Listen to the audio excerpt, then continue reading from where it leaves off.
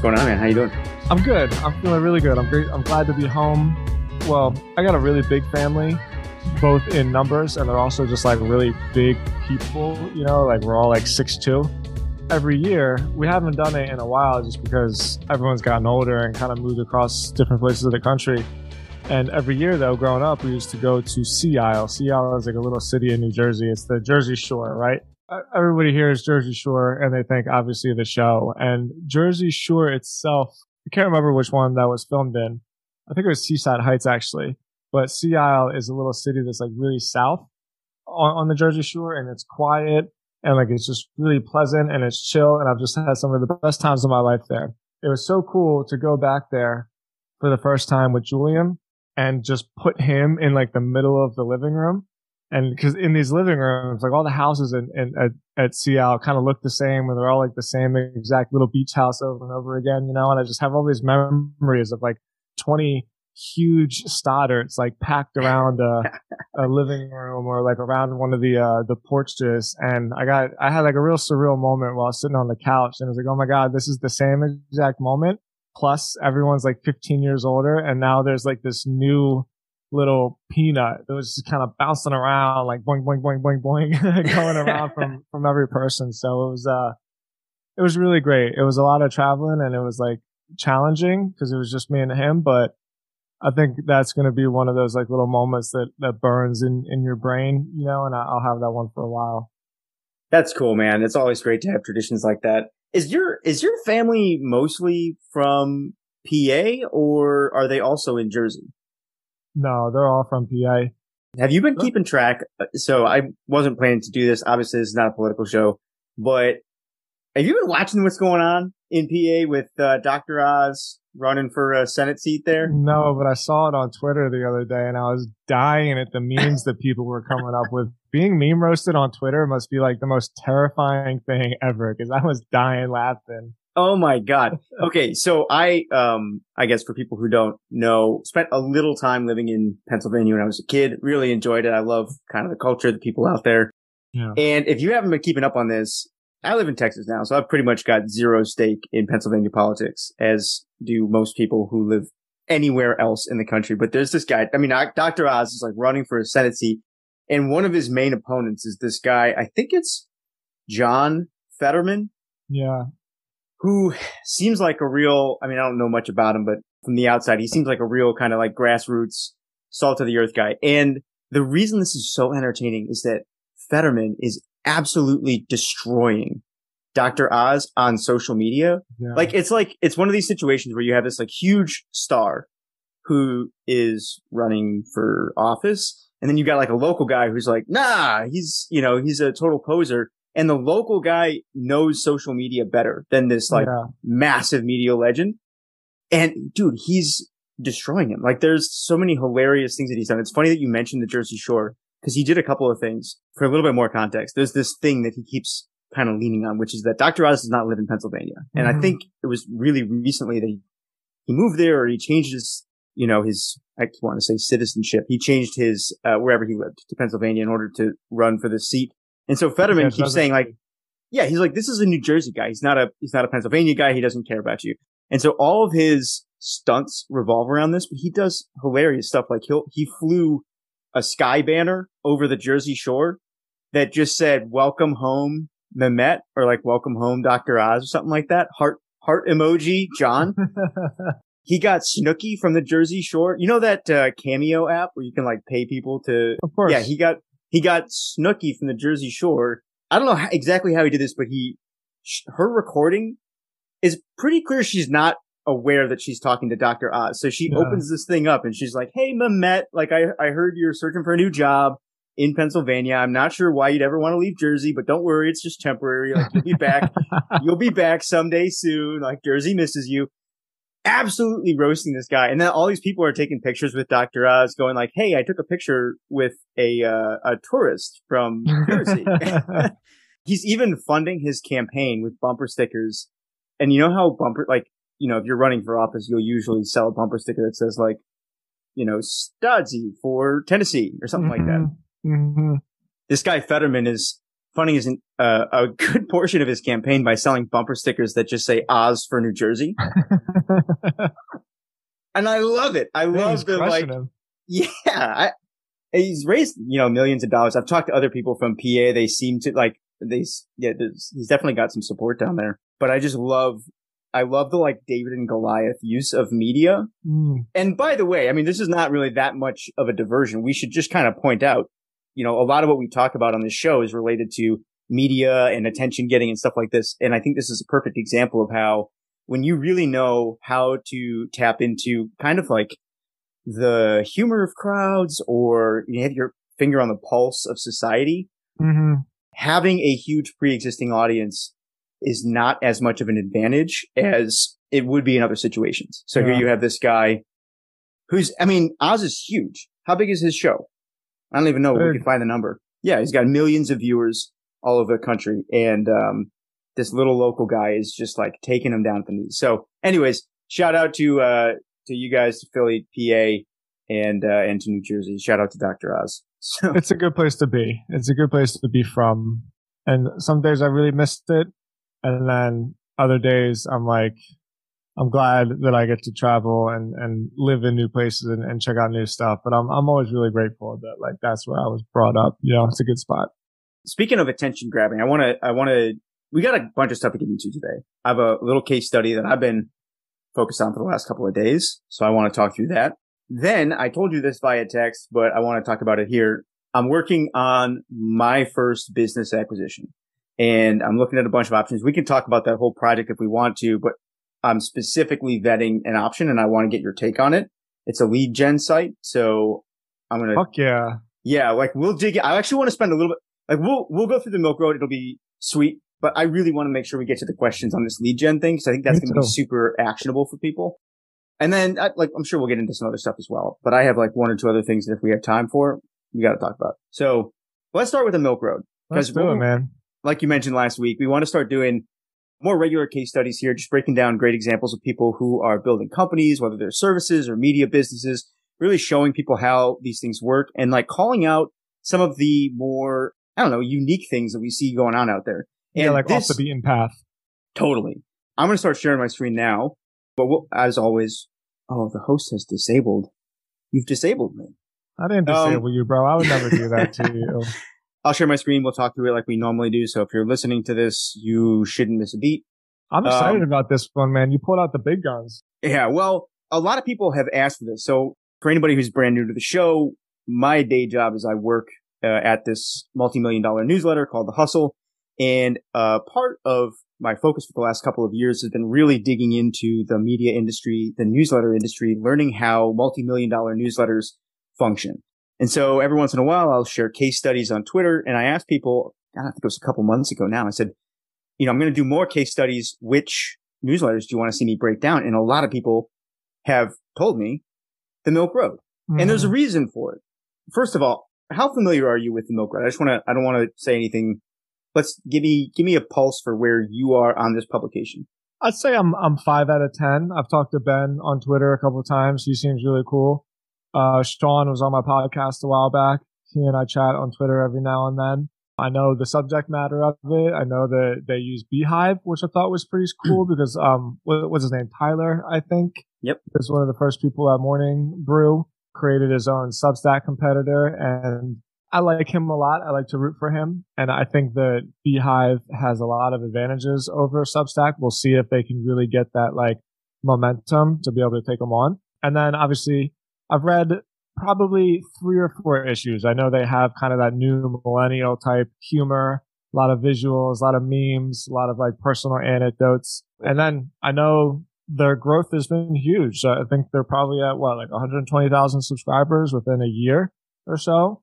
Okay, cool. One more thing I would add to that. That's a good summary for anybody who is not familiar with it. The 1 or 2 other things that I would add, just super high level, is that it's a crypto newsletter. So specifically focused on, I think the name Milk Road is kind of a play off of Silk Road.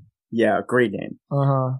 So it's a crypto newsletter, and yes, they're growing super fast. They started January of this year. It's now July when we're recording this. So they went from 0 to 150,000 plus subscribers in the last 6 months. Hey there, it's Tim, and I need to take a moment to tell you about this show's sponsor. It's a product called Hype Fury. When I was able to speak to Yannick, who is the CMO, one of the founding partners of Hype Fury, and he agreed to sponsor the show, I was so thrilled. And the reason is because I have personally used Hype Fury for the last 3 years, and it has allowed me to build my social media following and my personal brand to over 70,000 followers. I could not have done it without Hype Fury. And I really, really mean that. I use this product every day, and it's added so much to my business and to my life. So Hype Fury is a social media scheduling tool. It has three main features that I think separates it from every other tool. One, it allows you to quickly create content and schedule them. So it's a very nuanced feature, but it's so helpful. Basically, I sit down at my desk in the morning and I type out my tweet, I type out my LinkedIn post, and then all I do is I hit enter. And Hype Fury schedules it at the opportune time on Twitter and on LinkedIn. I don't have to think about it any more than that. All I have to do is sit down and create my tweets, create my posts, hit enter, and Hype Fury does all the work for me. Second, Hype Fury makes it so that you can easily create threads. And threads have been the biggest value add for me in growing my following. So threads really help me grow my following on Twitter. And those threads format themselves into longer form LinkedIn posts on LinkedIn. It's actually kind of funny. I made a video about this not too long ago about how, yes, like you want to create threads on Twitter. You want to be a thread boy, because I'd say like 80% of my growth on both Twitter and LinkedIn have been from threads and long form posts. And I wouldn't have been able to format any of this without using Hype Fury. And then third, Hype Fury is really good for keeping you inspired. So what it does is it shows you some of your most popular tweets and your most popular posts, and it basically gives you information. It gives you inspiration as to what your audience is looking for and what they most actively engage in. So you're never sitting at the computer thinking, oh man, like, what am I going to say today? What kind of content am I going to create today? It's constantly feeding you new ideas, new inspiration, and it allows you to quickly create this content so that you can continuously get yourself out there, continuously build your brand, and most importantly, turn that social media following into newsletter subscribers. So through Hype Fury, I've been able to grow my personal email list, timstodds.com, to over 30,000 followers. That's turned into a business within itself. It's really helped me grow the Copyblogger newsletter. We're at 110,000 followers right now. A whole lot of that is also because of Hype Fury. So please, this is a product that I use every single day. I personally vouch for it. You can check it out at hypefury.com, hypefury.com. And if you have any problems with it, you can send me a DM on Twitter, and I'm sure I can convince you as to why it will add value to your life. So hypefury.com. Thank you so much to Hype Fury for sponsoring the show. And let's get back to the episode. I'll tell you, the thing that I like the most about this is their content strategy. These guys are doing stuff with content and like the user experience that I think it's so refreshing to see. It's very rare, even inside the newsletter industry, even, among other paid or sort of like revenue generating newsletters where the stakes are high. A lot of people are not doing what the Milk Road is doing, and I think they're suffering for it. So I want to we'll talk through their content strategy, we'll talk through their growth, their monetization strategy. But to me, the thing that stands out the most is what they're doing with content. So we'll get into that too. So let's dive in. As I mentioned, we're talking through more and more of these types of businesses now. And so there's a model that I want people to start getting used to as we're talking through how media companies work or how creators make money. Tim, you and I have outlined sort of the 3-part model where you start with cash flow and then you build an audience and then you leverage that audience to sell paid products. And I think that's a really good, super clean cut, basic description of how this works. For newsletters specifically, though, there's a model that we came up with at The Hustle inside of like a whole bunch of research that we did on this. We call it the newsletter engine. And I'm going to talk through the Milk Road, and the newsletter engine is going to be the map for understanding how the whole business works and how these pieces play together. anybody watching this is going to see sort of like a visual breakdown of what this looks like. But to describe it, you can imagine 3 layers that stacked on top of each other. At the very bottom, you have the product layer, which is the foundation for everything. That includes pretty much anything that's related to how people experience your newsletter. And the reason it's at the bottom is because it's the most important thing.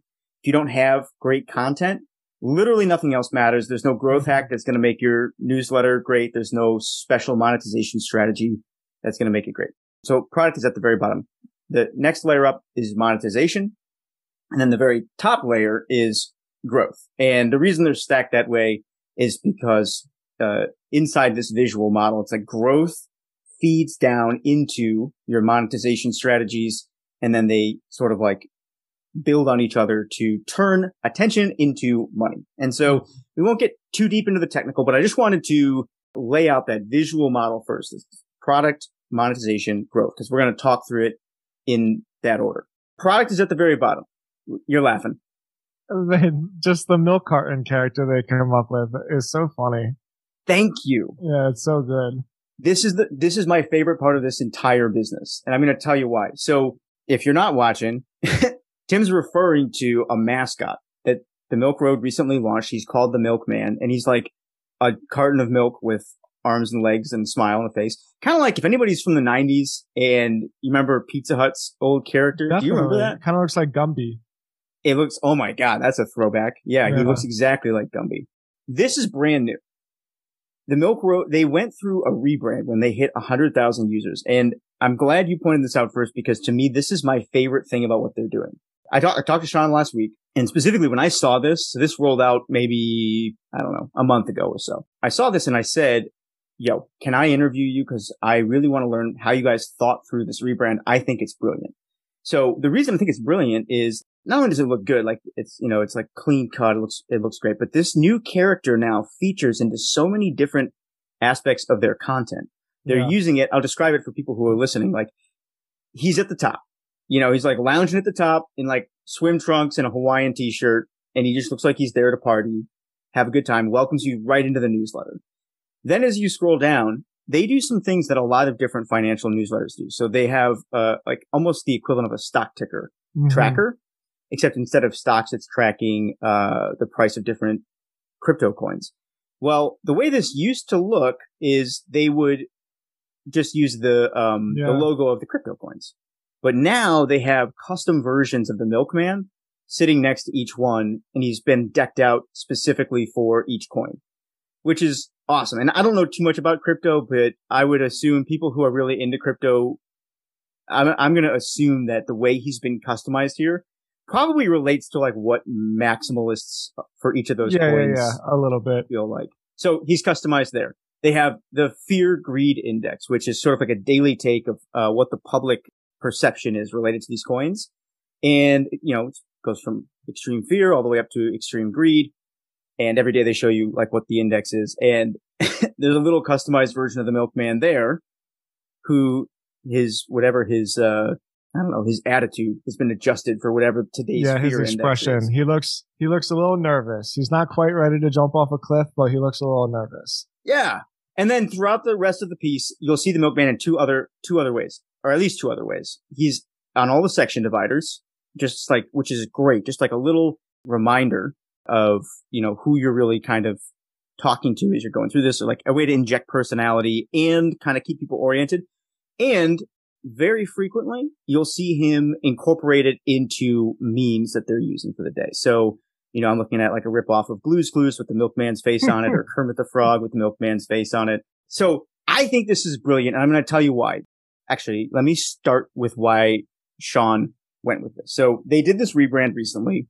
We've done a rebrand in our newsletter too. It took us like 6 months. It was pretty difficult. It's pretty involved. You have to like understand what story you're trying to tell and stuff like that. And so when I asked Sean, I said, hey, talk me through this. How did this actually work? And like, you know, how long did it take you guys? They did this entire rebrand in 4 weeks. And he said part of the reason they were able to do that is because he didn't overvalue the minutia of the rebrand. They basically focused on a few key things. So one, he said, we want to make sure that the way the content is organized is super easy to consume, because from a newsletter perspective, that's one of the most important things. 2, we want to pick like one brand color that we're going to hammer home over time. We don't care so much exactly what it is. It can't be something that we hate, but whether it's like light blue or semi-light blue or something like that, doesn't really matter. We just want one color that's going to be the color, right? And then the third thing he said is we want some kind of memeable character that's going to be the mascot for the newsletter. And there's a lot of reasons for that. He's part of the content. He is sort of like can join the conversation because memes are such a big part of the way people converse. And then one of the things that I asked him about is I'm like, and this, the thing that jumped out at me immediately is that from an editorial perspective, to have a mascot or a main character that your newsletter is kind of from completely changes the ball game in terms of what it takes to run the newsletter. And this was my favorite part. I don't know if this jumped out at you, but you can do a whole bunch of things. So at Trends, we have anywhere from 2 to 4 plus writers that are all writing the same newsletter week to week. And one thing that's kind of difficult is for everybody to navigate the process of like whose voice are we writing from? Yeah. Am I writing from my perspective as Ethan, or is it more like Trends perspective, or is it something else completely? And what the Milkman allows you to do is like instantly answers that, right? It's kind of like writing from his perspective.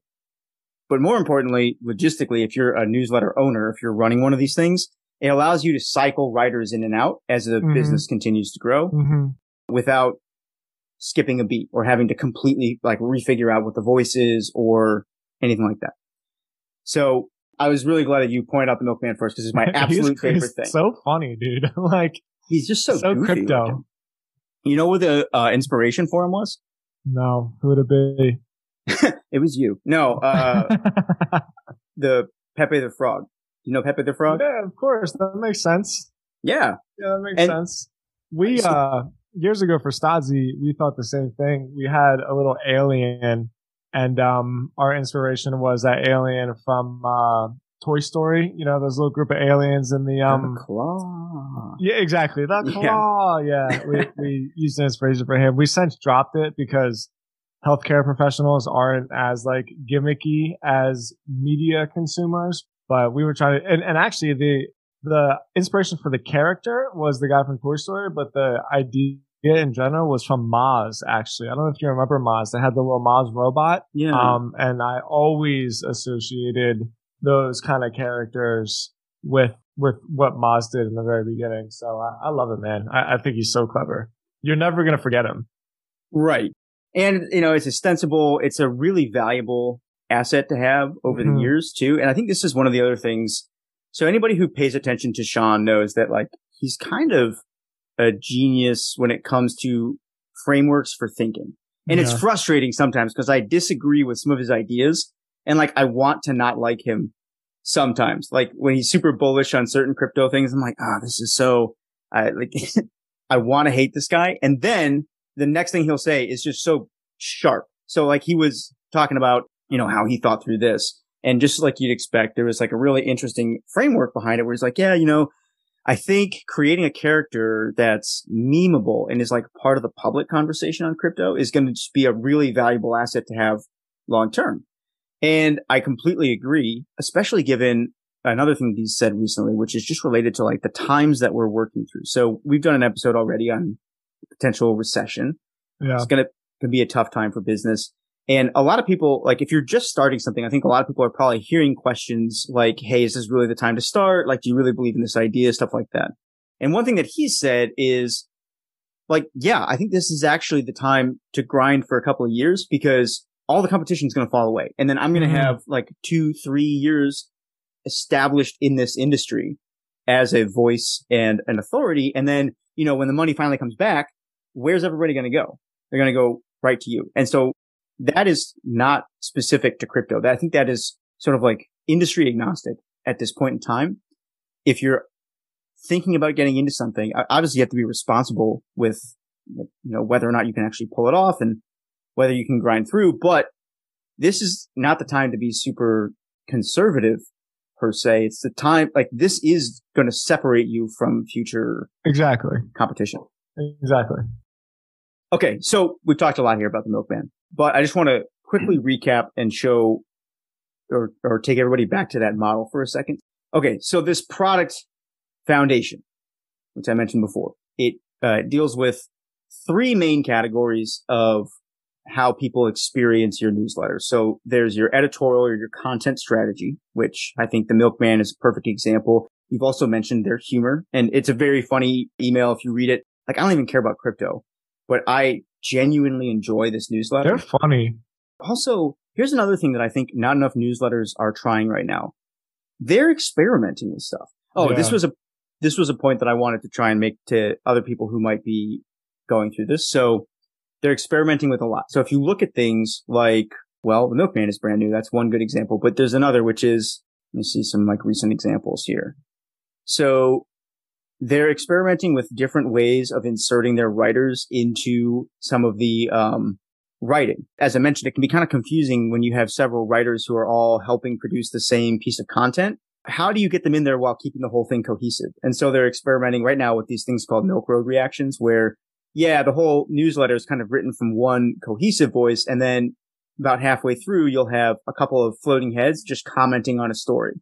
It's a little thing, but it's like, when you're in the trenches every single day trying to figure out how to navigate that, this is a great idea. And I think people should steal it. Not just the tactical execution, but this concept of experimenting. And the last thing I'll say about this, because I don't know how many active writers we have here. They probably won't want me nerding out the entire time. But the last thing I'll just say about this is if you look at the archives, this is a really important thing that I think not enough people do. Look back at the archives and you'll see how things have changed over time. And the important thing to learn here is that, like, you don't have to be perfect in order to take something into the world. In fact, I think Sean is like he is a big advocate for this. And so if you read the story of how the Milk Road was founded, he's like, we came up with a name in like an hour, or 20 minutes of just kind of brainstorming names, brainstorming an idea.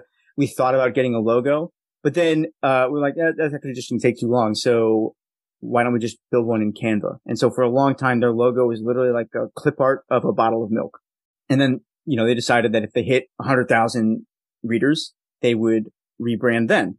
And so when they finally hit it, sure, they rebranded, but there's like a sharp eye will still notice there's a bunch of stuff in here that's not quite the same. Like the extreme fear to extreme greed, the colors on that have changed.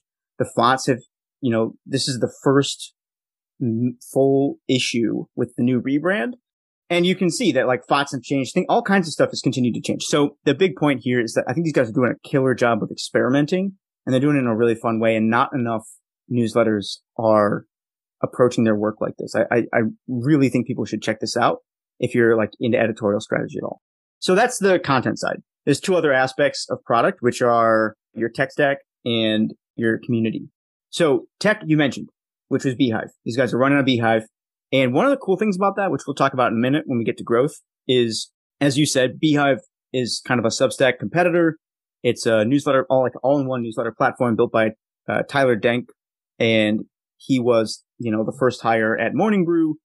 He was their growth engineer. And so like a lot of people don't necessarily know this, but he was instrumental in a lot of Morning Brew's early growth. But like there's two things that in particular that I think are pretty cool that he did. So he built out the system behind their referral platform, their referral engine. Mm-hmm. And the other is the system behind their ad sale engine. And Morning Brew has a very robust ad sale, like a custom ad sale CMS that handles everything from touch points with the clients to transferring assets to the copywriters to all that kind of stuff.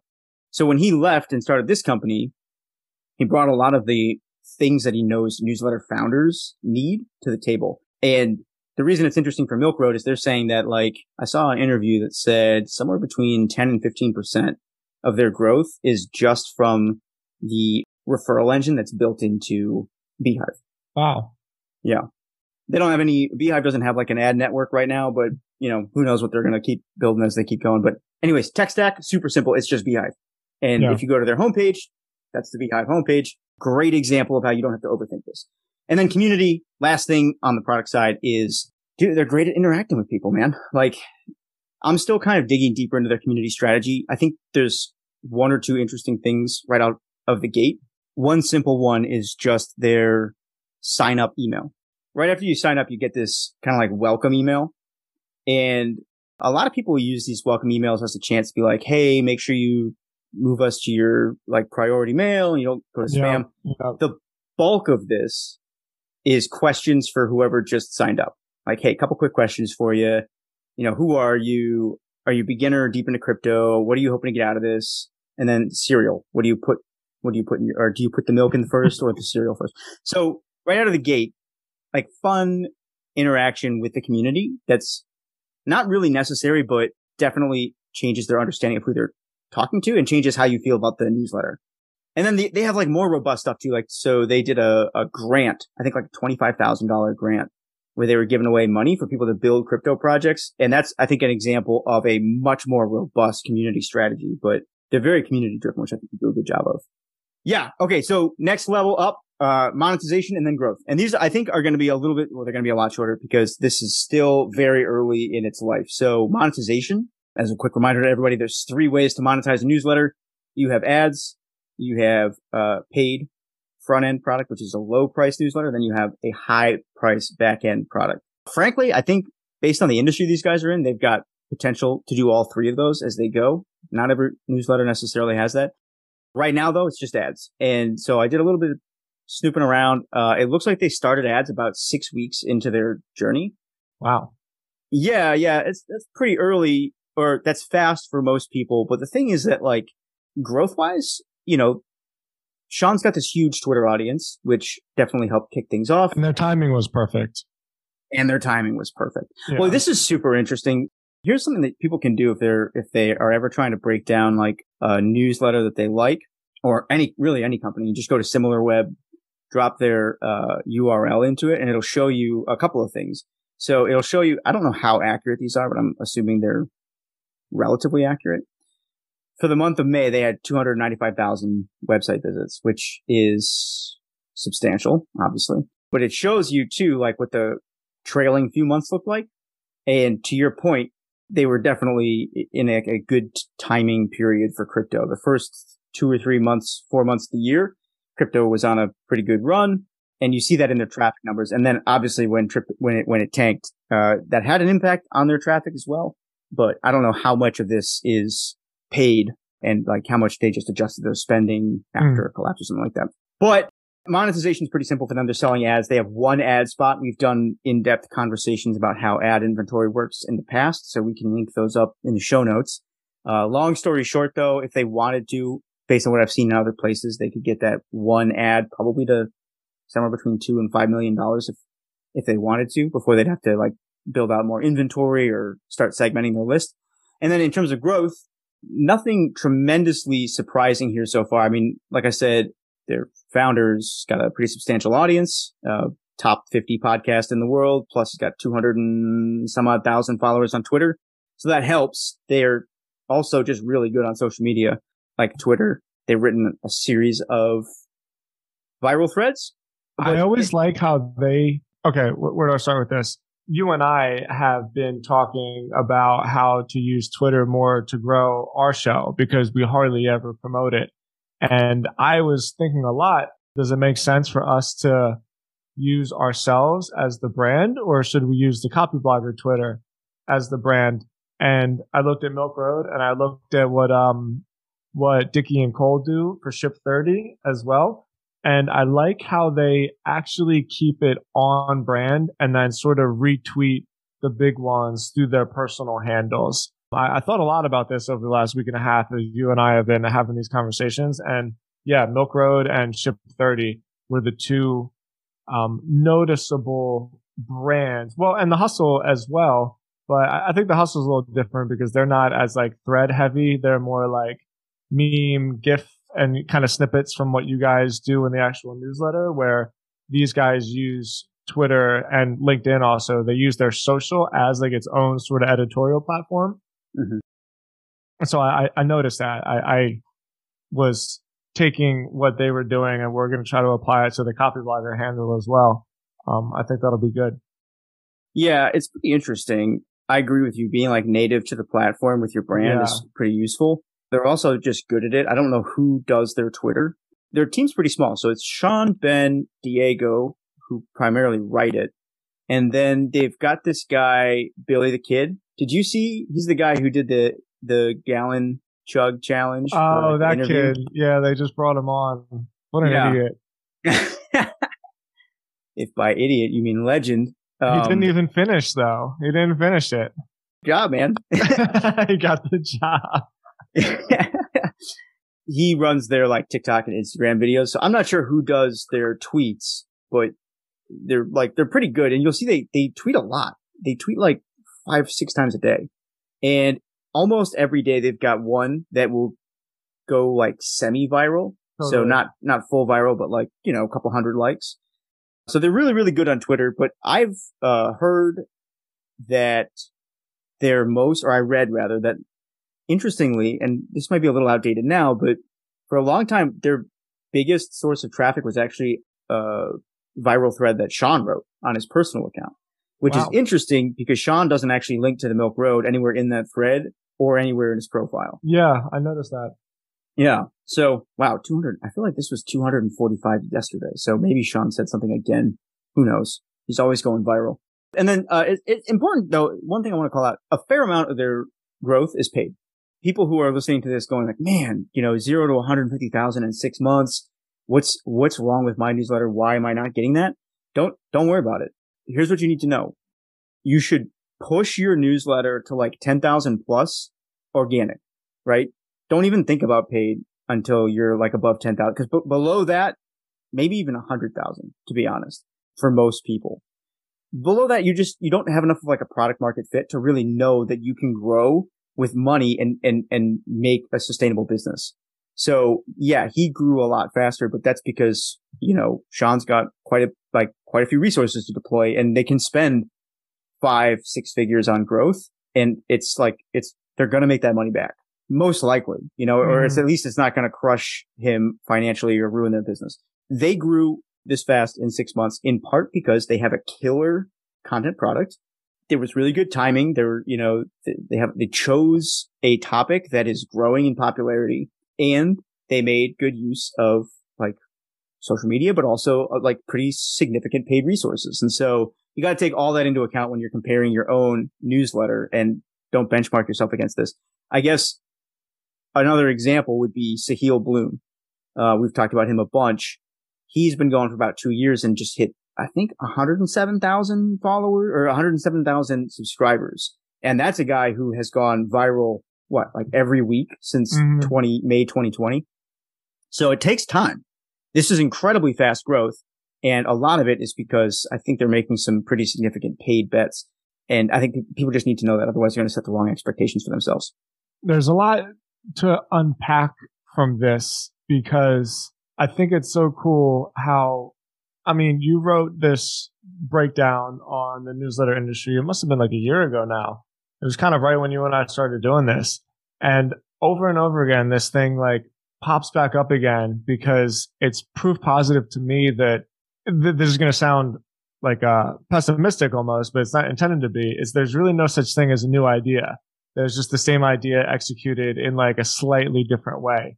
And when I see stuff like this, I'm encouraged in my own newsletter, because even though it's on a much smaller scale, I'm seeing the thing working in the same exact way. Like I told myself I wasn't going to start selling ads on my newsletter until I got 10,000, and I'm at like 7,200 right now. So I'm getting close.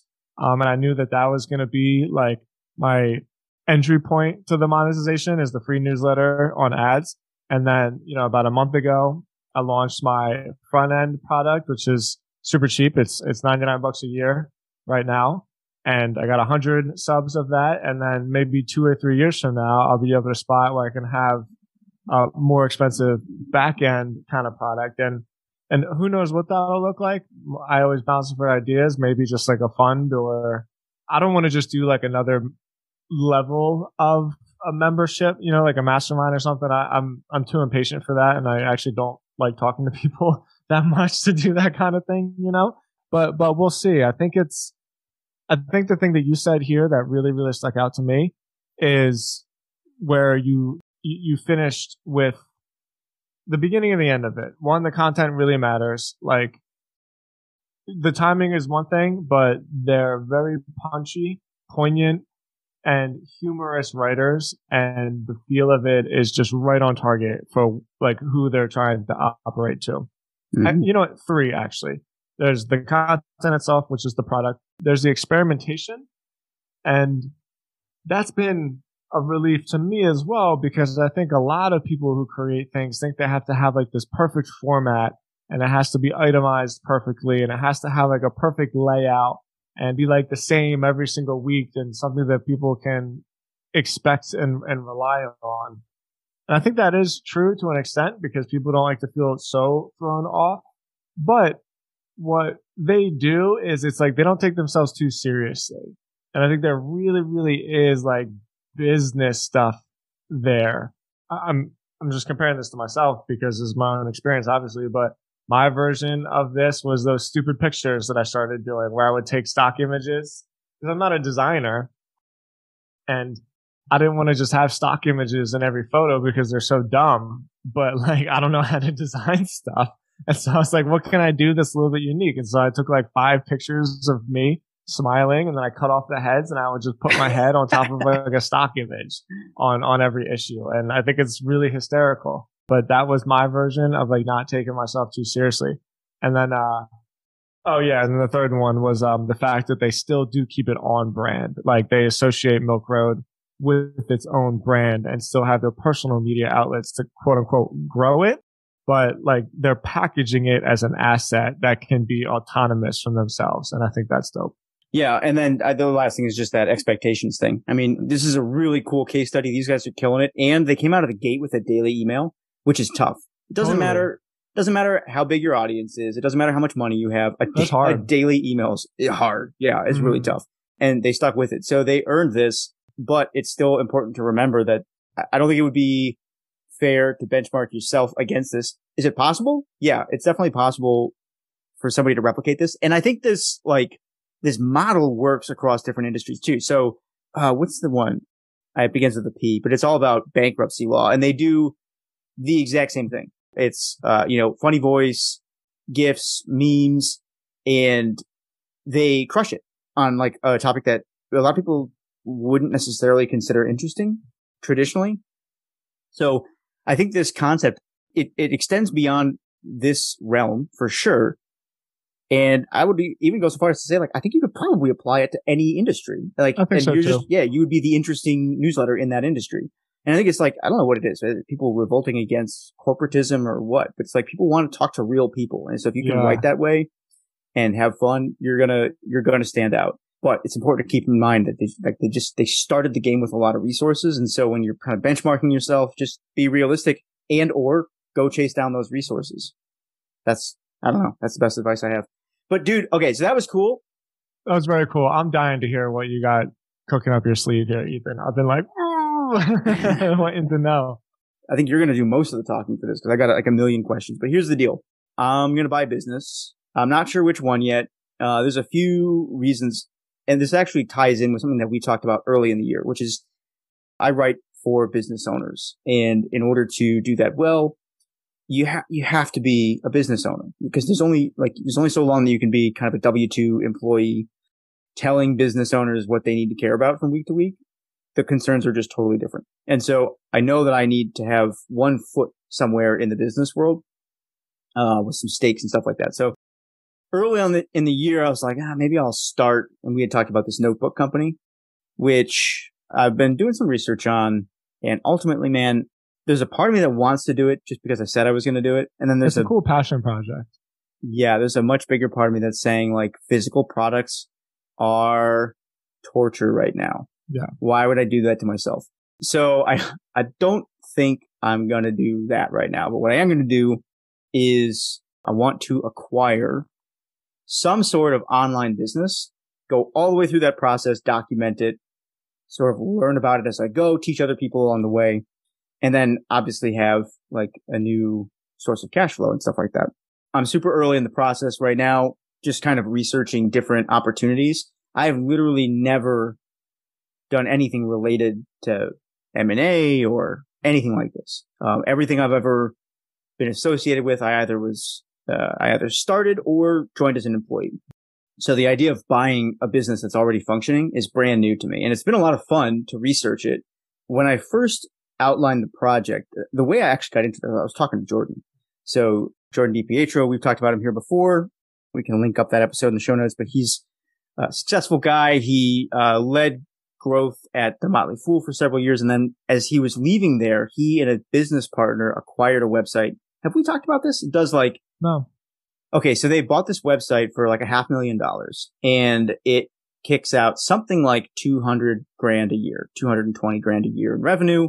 It's some kind of like niche content site. So it makes money via a few avenues. One is advertising, display ads. They also do direct ads in their newsletter. And then they have a whole bunch of digital products that they sell, like 250 different digital products on the site. So this thing generates, $120,000 a year for both of them. Then there's some costs involved with like content creation and stuff, but it's a fairly well performing asset. And I think they're on track to like make their investment back here in year 2, after which point it just becomes, a nice little annuity. And so it was interesting. I knew it was something that our readers would want to read about. And so I interviewed him for it, and he and I got to talking. And that's when I said, I've had my eye on a project like this myself. I want to get into it.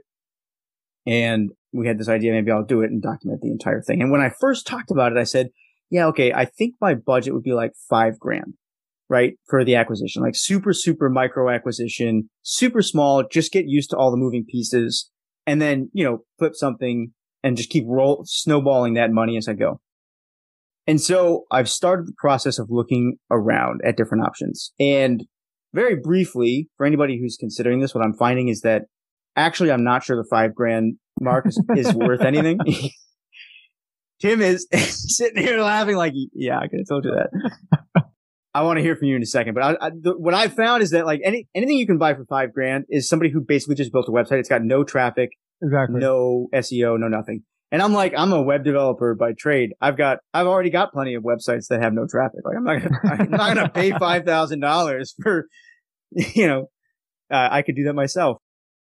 My price window is going up, but I found a couple options that I'm really interested in, and I want to get your take on one in particular. But before I go further, talk to me a little bit about like what made you laugh when I said $5,000, because it sounds like you've kind of been through similar parts of this journey. I want to hear from your perspective what it was like for you going through those early days, or what like clicked there when I said that. Well, just that it's not possible. You can go on to Flippa or something, and you're exactly right. It's somebody, they create like a Shopify store, and then they put not even actual products, just like Amazon products on it, and say that it's like the best keyboard company or whatever. Just some like really random esoteric type product that doesn't have a whole lot going for it. What I was actually thinking through that, and I'm very, very anxious to see the different options that you have, but I mean this truly from like not a business stance. I think it's like really honest and really like self-reflective of you to be mindful of that it'll make you better at your job and make you better at like what you want to do, either now or for the next 5 years or for the next 50 years, to put yourself in a position where like you have some skin in the game. That was actually what I was thinking the whole time. I think regardless of like what you choose, whether it succeeds or fails is obviously relevant because you want it to succeed. But also I think the bigger point is just that the decision to take that leap and like give it a shot. And I think that's super dope, man. Thanks, man. Yeah, I appreciate that. And it's been really fun for me too. Like I love my job, but one of the harder things that I have to do is figure out what to write about every single week. Mm-hmm. And I guess there's just a part of me that knows this is going to help with that, because for sure, everybody listening to this who's actually running a business, like, the one thing you don't have a shortage of is problems that you have to solve every single week. And so literally, if your job is to write about business, just pick one problem you're solving for the week and show people how you solved it. So I'm excited for it. It's been a lot of fun. Here's how I started. And maybe this will be a little bit of the documentation process. So there's this I'll link to it in the show notes. There's this great resource that one of our Trends members put together. He calls it the Deal Flow Guide. And it's basically a list of all of these business brokers. Yeah, right here, the Deal Flow Sourcing Guide. And this is on the businessinquirer.substack.com. So we'll link to it in the show notes. like people have heard of Flippa, they've heard of MicroAcquire, maybe a couple others. But what I didn't realize until I started digging into this guy's material is just how many niche brokerages there are. There's so many different types. And so, for people who are listening, I'm just scrolling through, like, he's got a whole list of new and upcoming ones. Tiny acquisitions. Those are like small projects. It says they sell for under 5K, but actually it's less than 100K. Microns, which is another, micro startups get acquired. So there's a lot of these like little startup marketplaces that you can go and check out. Then the big ones, Flippa, Indie Maker. I'm sure MicroAcquire's on here. But then there's like, okay, so Blue Chip, FE International. That's one of the ones that Jordan recommends too. Quiet Light, that's another one that he also likes. Then there's some niche ones. So like specifically blogs for sale or newsletters or all kinds of stuff. So this whole resource is just full of different marketplaces. And what I've been doing in my spare time is just you pick one and start rolling through it. And some of them charge. So I bought a 6-month membership to Tiny Acquisitions. It's $150, I think it was. And that allows you to contact buyers directly and also see their financial numbers. And you know what? To be honest, I'm not sure yet if I would recommend it. I think if one of these deals works out, then it would have been worth it because it saves you a lot of time and like, yeah. But I get the impression, and I haven't verified this. I get the impression though that when people fill out the information on this site, they're just kind of asked like, hey, what's the revenue? What are the costs? And then the site just subtracts one from the other to show you how much profit it's making. Yeah. I'm not sure how much validation goes into that up front is what I'm saying. So I don't know whether it's worth my time, but here's one that I found on this site. And this is what I wanted to talk to you about. So the company is Tallahassee Concrete Work. The monthly revenue is $687. Expenses are $10. And the asking price is $27,480. And then it's got some data here on the trailing 6 months. I'll just read this for people. So this is a site that does lead generation for, I believe, just concrete work in Tallahassee, Florida. Yep. And trailing 6 months, which interestingly, actually, I'm just noticing now. Oh no, actually, I'm wrong. Okay. So January, 400. February was 957, March 898, April 740, May 875, June 250. So it seems like there might be some seasonality there, but somewhere between $200 and $900 per month. What I like about it, price range is pretty easy, right? It's not like a make or break amount of money. It seems like it's generating revenue, but the thing that I really like about it is that this is so specific to one city. And the first thing that caught my mind was, well, if this is what it's generating on concrete work in one city, what if I just took this model, like grew it and then started expanding to other cities in the area? Because I've seen what you do with your lead generation network and it's like nationwide, right? So I wanted to talk to you about this business and I have a whole bunch of questions about the industry, but first impressions, what is the first thing you think of as you sort of see this business on the page? 2 first impressions. One, I love the idea. You know how much I think that local lead generation is just, it's not necessarily slam dunk. It's just, it's winnable. I guess this is kind of a good juxtaposition off of what we just did the case study on, where Sean not necessarily needed. It's hard to say because you can't say, well, it would have happened otherwise, because like we only live in this one reality, right? But he had a lot of resources to put into it. He had some timing.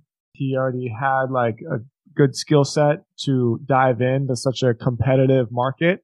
Whereas I think the majority of people will do much better by jumping into localized markets that fit some kind of need that's like never going to go away. And from that standpoint, I think it's really, really smart. From the maybe not bad news standpoint, from the kind of skeptical hippo eyes standpoint from me, is that I think you could replicate this site for a lot less than 20 something grand. And I think you could get a way higher CPA on it if you just know even like the slightest bit of copy, because these guys aren't even trying. Dude, rip this apart, because I want to do 2 things with this. I mean, this might be the direction that I go. right? Lead acquisition, something like that. But what I really want to do here is I want people to hear how you think through starting and or expanding in this space, like how you kind of judge competitors. And so I see you even looking down. It almost looks like maybe you are like, did you plug it into SEM Rush or something? Are you already digging in? A little bit of everything. Yeah. So I'm clicking around. Why don't you share your screen? And yeah, sure. I can do that. No problem. Do I have to pass you back the? Yeah. Okay. So you said, these guys aren't even trying. Take me through that. What are you seeing? Okay. You have to understand, lead gen is almost always search, because when people look for services, they search. It's not a media play in the same way. And it's been something that took me a little bit of time to understand, because I have to flip sides of my entrepreneurial brain if I'm playing in the media space or if I'm playing in the lead gen space. It's not to say that you can't use media to market a lead gen site. It's just you have to understand that your revenue is going to be from search. Okay. So the first thing I would notice is when you go on mobile, they're not CRO at all, because 90% of the search that's going to come from local is going to be on mobile. And they have a sticky nav bar, but they don't have the phone click to call on the sticky nav. So like even the fact that, so look, if you go to Sober Nation, for instance, and you're going to have to look at my screen to do this, or you can just pull out your cell phone and go to it. So you see when you go to mobile, when you scroll down, the phone number sticks with the nav.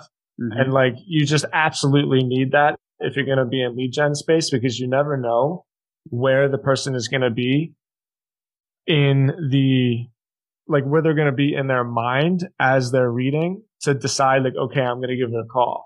You know, so like, sure, it makes sense if you're trying to get an email address to put like the email inbox, the form at the end of the content, because the idea is you've like proven yourself so well that the person wants more. But this is different. They're not signing up for more.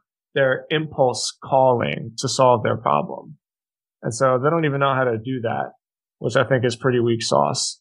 And then second, their services pages, these are going to be their cornerstone pages, and they have Tallahassee in the URL, right? Tallahassee Concrete Work, great domain, by the way, killer domain.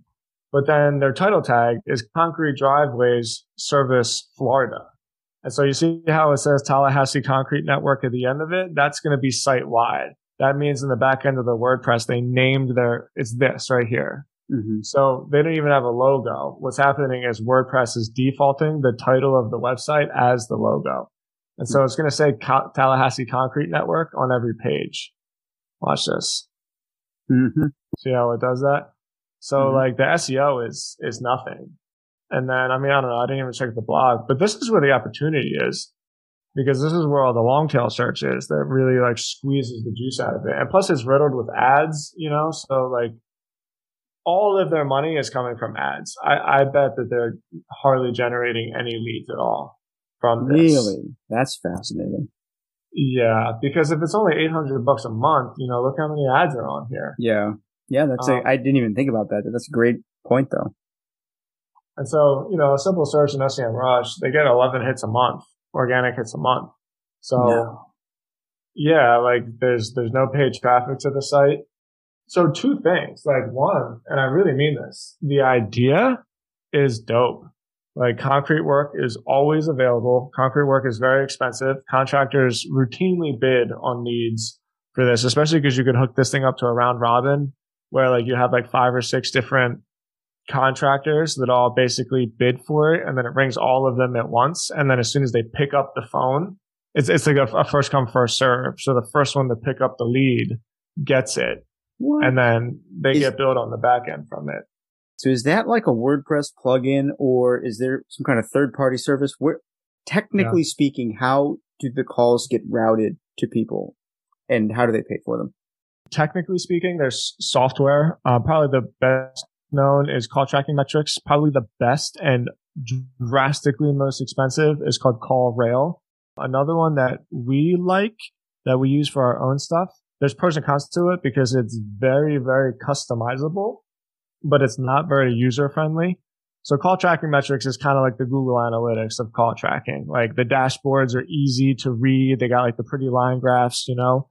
Call Rail is kind of like the Salesforce, where it's like this thing has anything that you could possibly want, but like you could go to college to figure out just how to use it, you know. Mm-hmm. And then Dialogue Tech, which is the one that we use, is so weird things happen when you're selling leads, things that you don't even think of until you're there. Like what happens if somebody doesn't answer the phone, right? Well, then what do you do? And so Dialogue Tech makes it so that you can set up like, it's almost like the call version of scripts. It's like a call algorithm where it's like, if this happens and it's in between these hours on this day, send the phone call here. If you send the phone call there and it rings 3 times and nobody picks up, send it to another line. And so you can create like flows of phone calls. And that'll really, like you have to solve that problem when you have like intricacies of your call network. You probably wouldn't need that for here, but you know, let's imagine for Sober Nation, if we're selling calls to different states and like the website needs to know what state to send the call to depending on what the IP address of the person searching from, you know what I mean? Or like with the area code of the person that's calling, they go like, oh, okay, well, this is a 561 area code. Make sure you send that to Florida, that kind of stuff. And that's so all round robin. Yeah, I mean, call tracking is really cool. But a round robin is very simple. It basically calls all the phone numbers at the same time. And like a one-to-one is, so when you call this, well, this looks like a local area code. Actually, no, 850, that's a vanity number. So like the way that these things work is if I were to call this button right here, if I was on mobile and I click this button and I call, I'm not actually calling this number. It's sort of like a tracking code. It's like the phone call comparable to like a Bitly link. You know what I mean? Like I'm sending the call somewhere else, but this is the DID. So this is like the connector. Got it. And so like you can connect different DIDs to different groups of people. You can connect a DID to a one, you know, you can connect the DID to a one and then to a bunch of different groups of people depending on what you write. So yeah, that's like the mini lesson in call tracking and how lead gen works. But I don't think that these guys are making any money through leads. I think they're making the majority of their money through ads. And it just doesn't make any sense because if they were actually selling leads, like this services tab right here, where it says stamped concretes, concrete driveways, concrete patios. First of all, this should say everything. These are your cornerstone pages. This should say sidewalks. This should say concrete stairs. This should say stucco. Yeah, all of it. And plus it should be SEO'd for Tallahassee. You know, they got their H1 tag right here. Best concrete work services in Florida. And then they got their H2 tag that says concrete contractors in Tallahassee. Doesn't make any sense.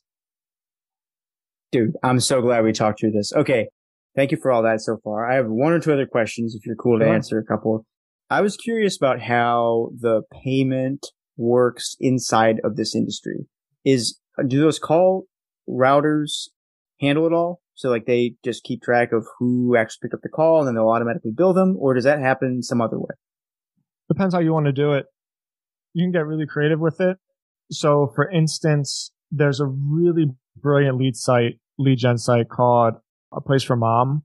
It's a lead gen site for assisted living facilities. And they basically create their own phone room and they take their own phone calls and scrub them. Basically, that's like the term that we use for viability. I don't do that. I have no interest in actually taking the calls, but like we're a small team, right? They're a huge company. So we send the phone calls directly to the buyer. Sometimes the buyer is, you know, so on Stem Cell Authority, the buyer would be the clinic themselves. Or like another way to do it is sometimes clinics have their own call centers. You know what I mean? Like that's also pretty common. Colleges do this a lot, where especially like online colleges where they have different pockets of like, what do you call it? Not flagship, like a little satellite buildings where you can go and actually register. You know, they'll have like a call center that takes all the calls, and then within the call center, they route it internally to their satellite office to actually send it to the particular location that is willing to take the call. So the simple way to do it is you just send the calls directly to the buyer. You can either bill them up front. Let's say you bill them for a certain amount of calls, and then they pay for it up front. And then when they get all their calls, you say, do you want to buy some more? And then they pay for it again. We pay on the back end, but that's because we have a good relationship with our buyers. So like we're not worried about them not paying us, which is the reason why you bill on the front end, because trust me, people don't pay their invoices. It's like a real thing that happens. It's much, much easier to bill on the back end because you don't have to keep your eye on the amount of phone calls so much. And like, you don't have to send warning emails like, hey, you got 100 more calls left in your campaign. Do you want to sign up again? Here's the next invoice for your next 500 calls or whatever. Whereas for us, it's just like, this is how many calls you got in the month of May. Here's your invoice, and it's usually like net 15, net 30 on the invoice. So it's pretty straightforward, but like you can automatically bill them as well. The reason why it's difficult to automatically bill is because of spam callers. People aren't going to pay for that. And then call time. So there might be some buyers that say like, I don't want any call that's under 2 minutes. And you say like, okay, well, a 2-minute phone call, that's going to be this much. Typically what we do is we'll bill for any call over 30 seconds. That's what we call a qualified call. But our price per call is usually a lot cheaper because we're not going through the process of like validating the phone calls for any of my stuff, by the way. So we have like a moving website that does the same thing, and the same rules apply. It's not like that's something that we specifically do for one industry or the other. It's just I like to spend my time marketing the website and not dealing with the phone calls. So that's the route we choose. Basically, right after you saw the page, you'd said, I don't think these guys are making any money from calls. Yeah. Can you talk me through your thinking behind that? Specifically, what I'm curious is, how do you break down a business like this to understand how much they should be making on a call? Because like you saw their revenue numbers and you're like, I don't think that's call revenue. What was going through your mind there in terms of like what you know about what calls are worth?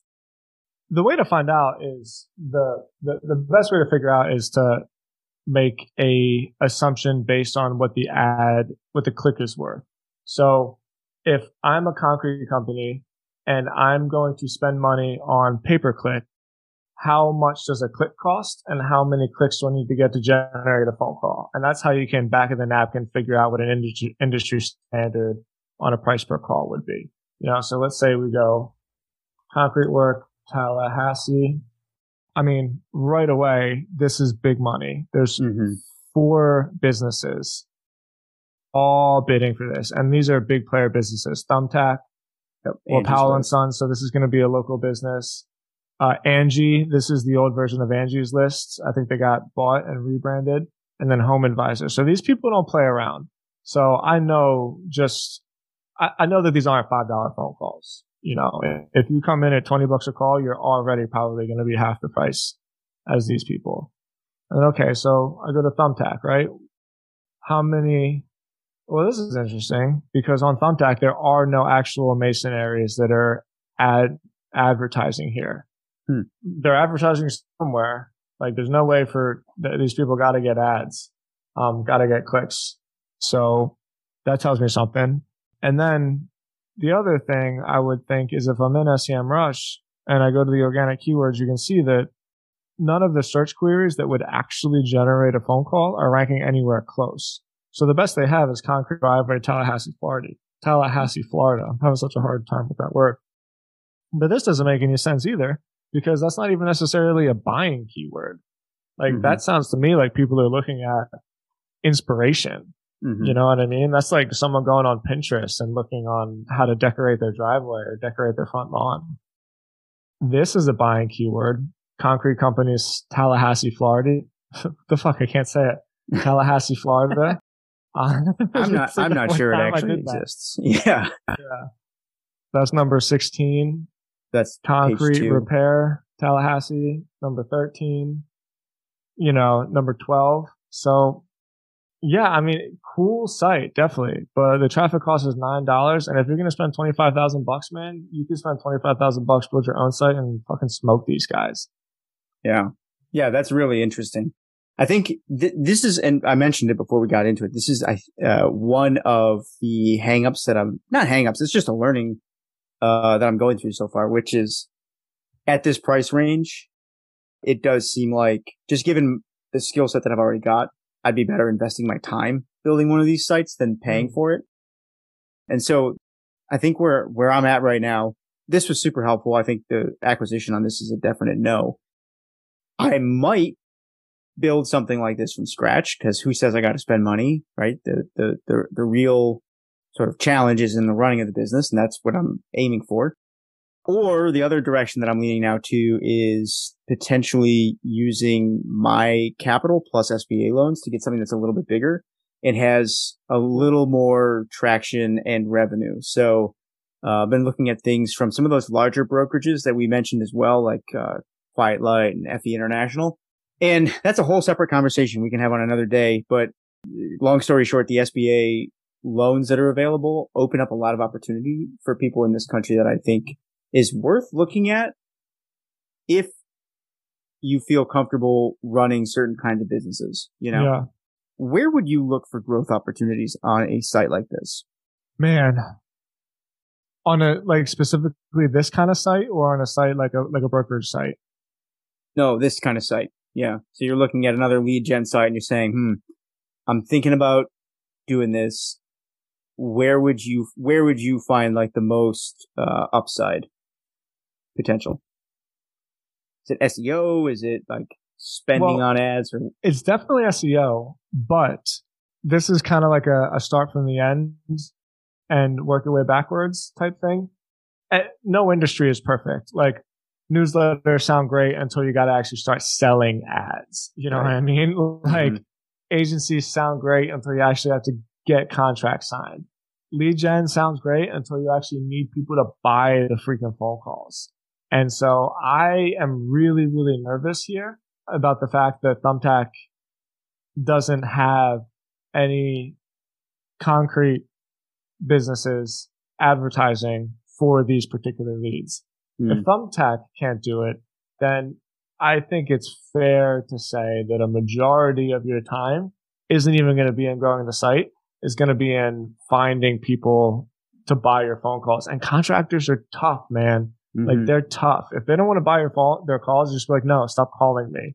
And if they don't close on your calls, they're not going to give it a shot. They're just going to be like, no, like, stop calling me. It's not to say you can't do business with them, because if your calls perform, then they will totally buy your calls. You know what I mean? They're no nonsense business people. However, I would be nervous that you would sign up for something thinking that you're going to grow a business, and really what happens is you're just dealing with contractors all day. So I would be nervous about that. The growth opportunity is to find places where people constantly buy phone calls. That's why we got into moving, because the moving industry is actually really weird like that, where moving companies themselves don't actually close their calls.